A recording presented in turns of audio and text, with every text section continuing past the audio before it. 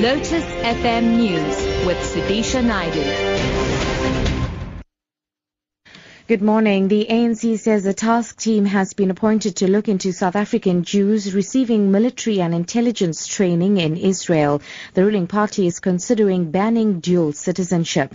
The head of the party's National Executive Committee Subcommittee on International Relations, Obed Bapela, says the task team will report back at the General Council meeting next month. Our policy says Israel must coexist alongside the Palestinians with a common headquarters or capital as Jerusalem. However, the continued oppression activities that apartheid hall, the search points, the Jewish settlement expansion in the land of the Palestinians is contrary to those people who then participate in the army of the Israelis to fight the Palestinians, and yet they are South Africans or they have a dual citizenship between South Africa and Israel.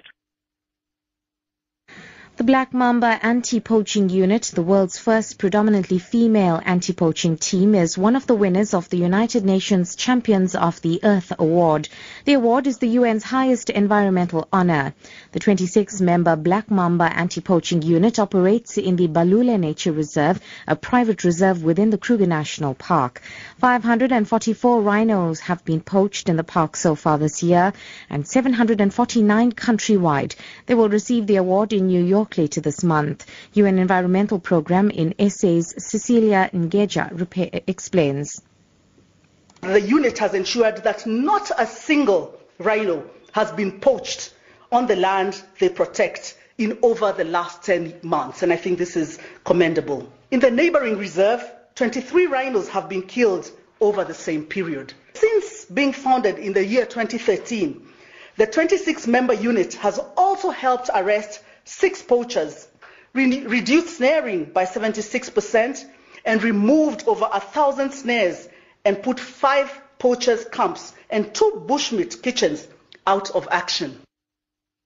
The Mexican government has ordered a new investigation into the disappearance of 43 students last year after an independent commission rejected the findings of the original inquiry.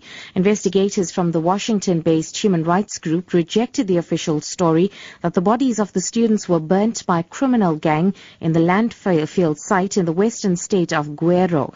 The BBC's Katie Watson has more. The result of 6 months' work has concluded that the government's investigations were deeply flawed.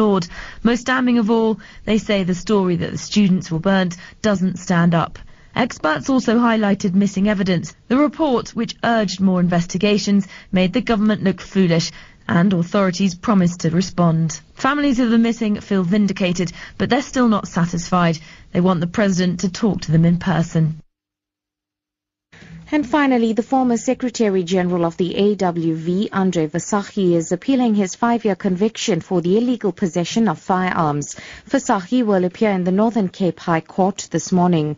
Versace and his then 18-year-old son, Jan, were arrested in March 2011 after 6 homemade shotguns, a 9mm semi-automatic pistol, as well as parts of another gun and a large quantity of ammunition were found in his home.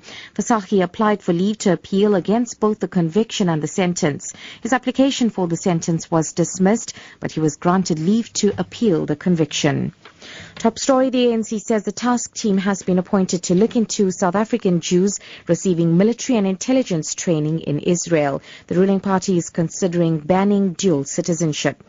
For Lotus FM News, I'm Sudisha Naidu.